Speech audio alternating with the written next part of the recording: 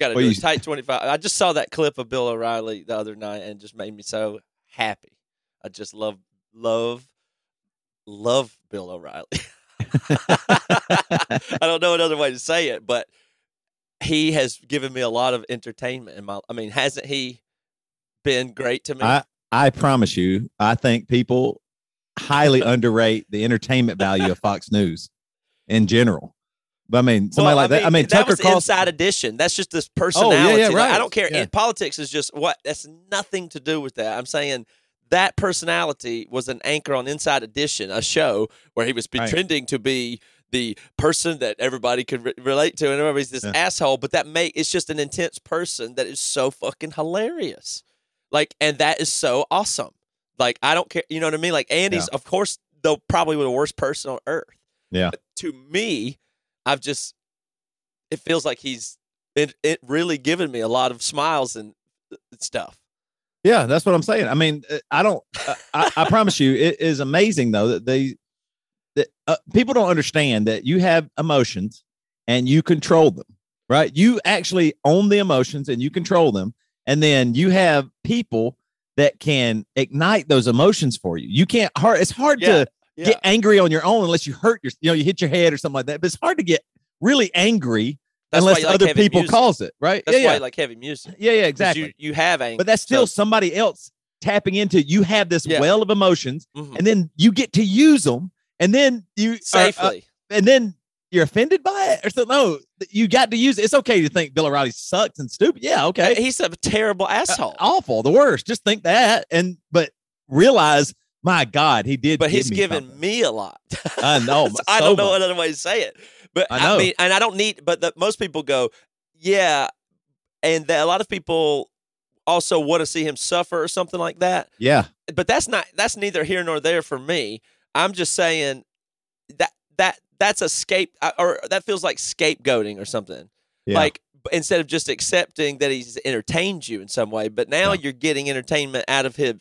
You hope bad stuff happened to him because he is bad, and I agree he's bad. Right. But that's like the only way that some people can deal, because they can't separate those two. So they have to get actual entertainment out of hoping other people do suffer and enjoying seeing that. Right. That seems kind of screwed up. But I mean, in some sense, if something bad happens to him, I see the appeal. Like, he deserves it. I get that. Oh, yeah. But I don't want that to actually be what I'm entertained by. That's scary to me, to think that I would really feel good about that. What I'm saying is him just yelling, fuck it, we'll do it live, or the thing on the teleprompter is on there, the words are on there, that intensity of that helps me. I like that. Just to, like, I know he's being mean to his producer. I don't, you know what I mean? But that's okay. Right. I don't know how to say that's okay with me. I'm just watching it happen. I'm not involved in it. Right. But it does affect me in a way that I like, that I don't think is bad. That everybody likes that, right? But that's why people love roasts, because it's funny and you crash on somebody. You say something that cuts and it's based in truth, and then you die laughing at it because you go, "Wait, I can laugh at this. I can laugh at myself. I can do, but unless you clearly say this is comedy, I'm trying to make people laugh, then everybody's can get offended and mad. And even when you do that, it's outright. I really have been. I don't want to talk about this today, but there is a shift in me that is happening right now, and I don't know what I don't know what deep. I don't know what to do. Well, it sucks because I have been a part of the problem, and now I go,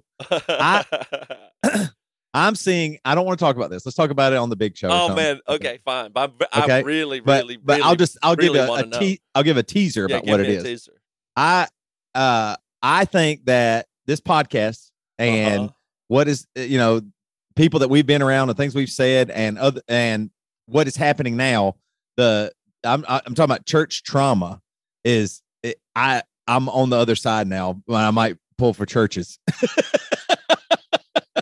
not pull for churches, but you probably didn't think this is where I was going with it. But no, I'm curious though. I'm seeing a ton of people talk about church trauma now, and if I have to be honest, it's a lot of white people hopping on some kind of trauma train, a trauma train where they didn't give a shit about the church. But you remember 10 years ago, people go, "Yeah, that church sucks."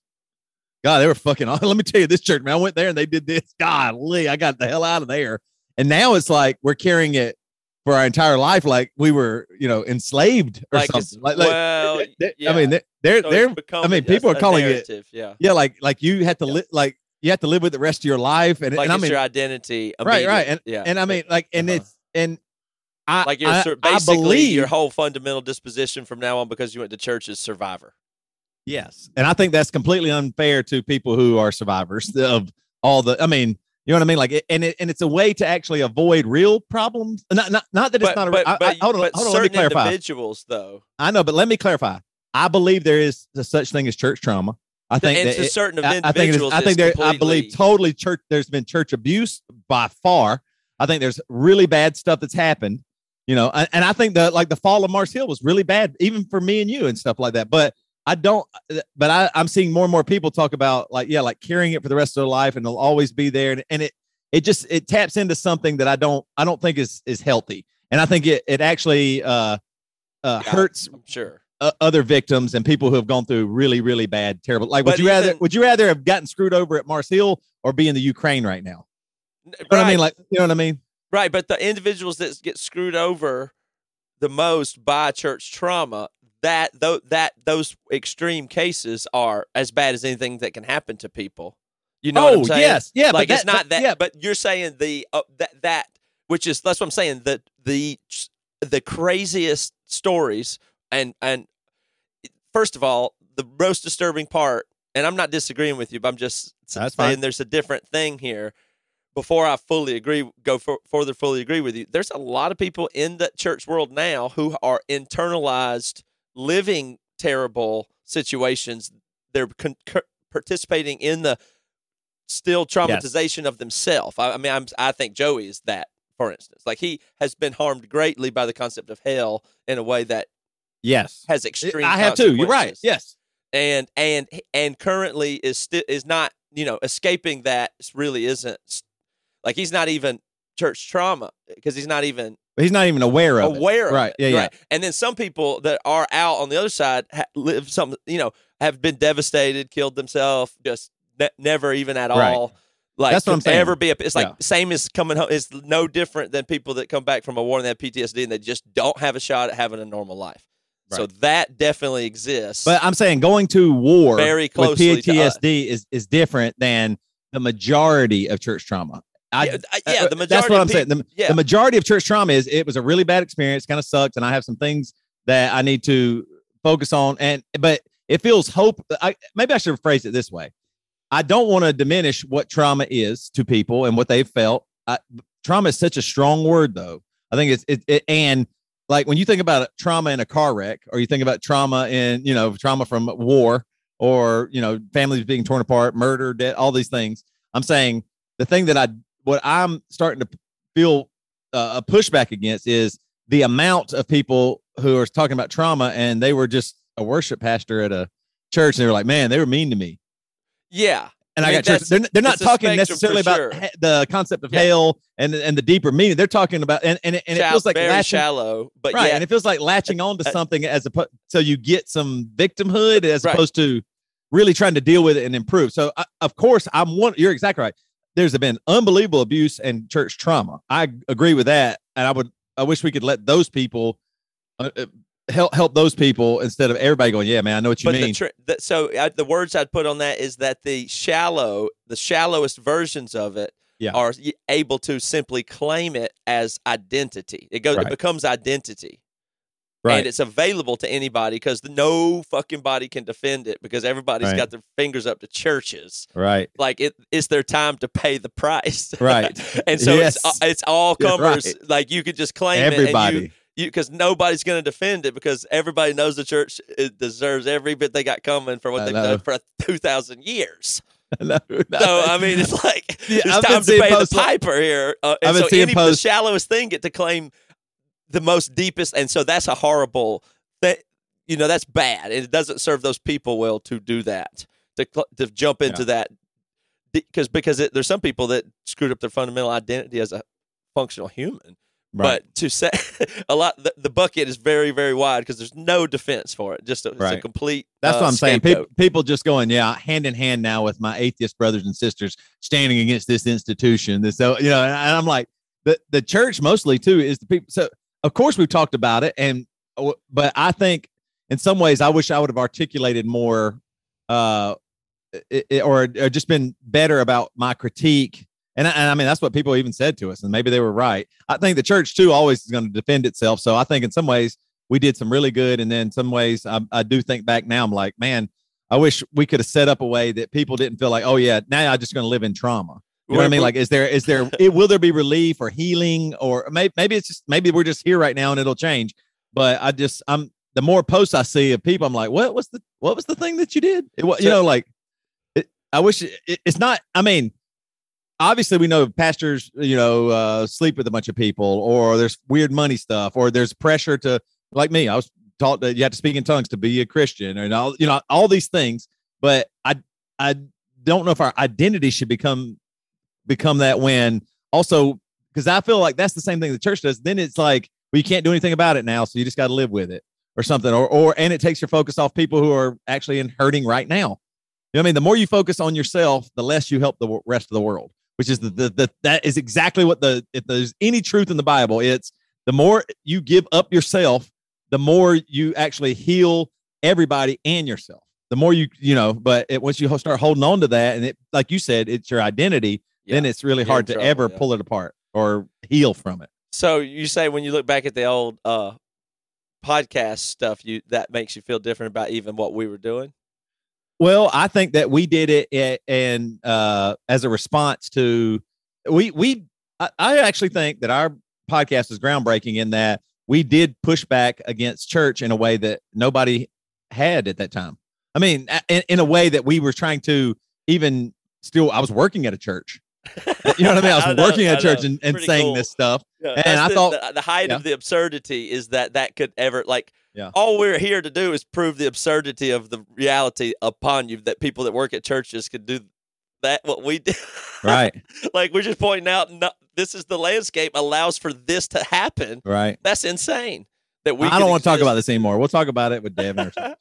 But anyway, I finally admit that you're a grifter, basically. And maybe I am. Maybe I always have been. I didn't realize it wasn't an intentional grifter. Everything I said at the time is true, but that's what I'm saying. Everything I said, that's what everybody has to understand. You change. 5 years. This is 5 years later. 5 years ago, when I was saying that stuff, I thought homosexuality is a sin. Those people might be going to hell. I didn't want to say they definitely going to hell, but I was like, and now I've changed. And I think that guy was just wrong. But I had to be, at least I'm trying to get better and go, wait, let me right some wrongs or think some stuff. So I'm not defending church. I'm not defending the institution. That's not necessarily what I'm saying. Yeah. I'm saying they're just getting the brunt of it now. Like everybody, like you said, there's a wave of trauma coming, and it was, they didn't get to, do the Sunday school like they wanted to. And you're like, well, I don't know if that's trauma. You know what I mean? Like that's all I'm saying. People are real quick to jump on that now, and you're right. It's easy to lump yourself in there. And I don't want real victims and people who are suffering like serious trauma to just get lumped in with us, so then they don't get real help or resources. Then it's taken up by everybody else's post care and all that stuff. Anyway, does that mean that the next prediction off that would be that there'll be a re-solidification of what's good about, like, the church is going to burn itself up, and then what's left will actually be fucking pretty awesome? Yeah, like possibly a phoenix rising out of the ashes. Yeah, yeah, like there's a possibility that it's like, because if I get the distance from it already, to me it's like, well, I can really, the church, there's so many things about it, not the dogma stuff, but the social structures, or the ability to create the space for youth group, or these alternate safe spaces for people that are maybe outsider-ish. That's been important for me. Right. That's been very, very important to me. And if you look at the Bible and the wisdom in that text, right, that ain't going out of style. I believe every bit of the wisdom in the Bible. That's like always, like, I can deeply pull from the wisdom text of it now versus what am I supposed to be doing today part of it. Right. So it's like the Bible feels better than ever. So if it, you know what I mean, it's like we're in this process. That means there might be some goodness of church to restructure we thought maybe we'll fix church or like you'll just but you don't. It's just there's a burn off and then a new something. Right. So you think there's a possibility that church could actually become good again after the I do, but if you and I are this dumb and that we all the things we've said up in this point, we changed our thoughts and all this stuff. So right now we're wrong too, right? Oh yeah. And 5 years from now we'll be wrong about something else that hopefully we change. So bad. So we have a great track record of being wrong all the time, right? Mm-hmm. My biggest fear now is what you are saying is that church is going to be maybe even more important than it's ever been a few years from now, right? Ooh, guess what? Sounding, is it? Guess what you and I are going to do? Pastor Toby and Matt. I mean, the new church. Are we going to get pulled into that? Or like, hey, you know what? You don't want. I mean, it doesn't sound pleasant. It doesn't sound pleasant, is what I'm saying. But does that make sense? Right now, if the church is going to be needed again, again, 5 years from now, 10 years from now. I'm just saying, if the church is needed again to where I'm interested, then those are probably tough times. Oh yeah, that's what I'm saying. Yeah, yes, I agree. But also you might feel guess what you will feel? A calling. I know. It will be real. I know. You don't have to tell me. I know. I don't want that. I don't want. I mean, I actually think so. Hopefully, God will kill me. I'll die. I'll drink myself to death. Something. I don't know. Hopefully, that's the plan here because I don't need to be involved in that. I'm too stupid and too evil and bad. You do not. Yeah. So I might just go and start cheating on Jess now, or to just I got to do enough bad to not let anybody disqualified. I got to be disqualified completely. I was very worried, embarrassed. So where we live is very diverse and multicultural, and I love that part. It's hilarious that I live in the middle of Illinois, farm fields all around, but because the school, University of Illinois, has like the highest Asian population, I think, of any school in America, I believe. And then just really diverse town we live in. It's just really neat. I mean, it's crazy like how diverse this town is, and I love it, and I think it's really cool. And I mean, and that, so we had June's birthday party last week, and one of June's friends, her dad is from Nigeria, and he, had the Nigerian accent. I can't do it. I'm not even going to do it. But he said, and I want you to know, I'm trying to do it. I saw that you have a program, and our family is going to watch it. God bless you. God bless you. And he was like, he was like the most kindest, nicest man who had come from Nigeria, has his family here. Mm-hmm. They're invested in this community. He came to our daughter's birthday party. Like in the email he wrote me, we are so honored that you would invite my daughter to you. And I was like, man, such a nice person. And I was like, oh no, he's going to go. Was he going to first show, one of the big shows where we're dying laughing high as hell, What else are they going to find? I was like, what do you wish in that situation the person would find? What other person on earth would you really hope he encountered when he checked out your podcast? I just wish there was like maybe he could find one of the episodes with somebody, like Paul, what's his face for wrote The Shack, or when we had somebody nice on the old fellow from Texas. Walt Shelton. Shelton. That's the one. That's the one I got to send to people. If my grandma were able to hear a podcast in heaven, I want her to hear Walt Shelton. I know. You can listen to the one. I'm always I got to find the number of that one and send that to always send that to people. Go, listen, this is an episode that really describes what this podcast is, because otherwise almost every other episode is rough. It's rough in the Christian world. My worry is that our normal impulse would be something like to have a cruder intro on episode like that. Do you remember what the lead-in was? So. We typically do like cut it back. I bet it was bad. You know what I'm saying? We tend to do that. Yeah, like dummies. Yeah. We started with, like, what the fuck is up? It's just you have to. It has to balance. You have to balance things. That used to be one of my favorite things that I did. Is I would start because at first we didn't cuss really on the podcast, very loose. We might say damn or hell, and then we started sliding in shit, and then eventually if you go back the first, I don't remember.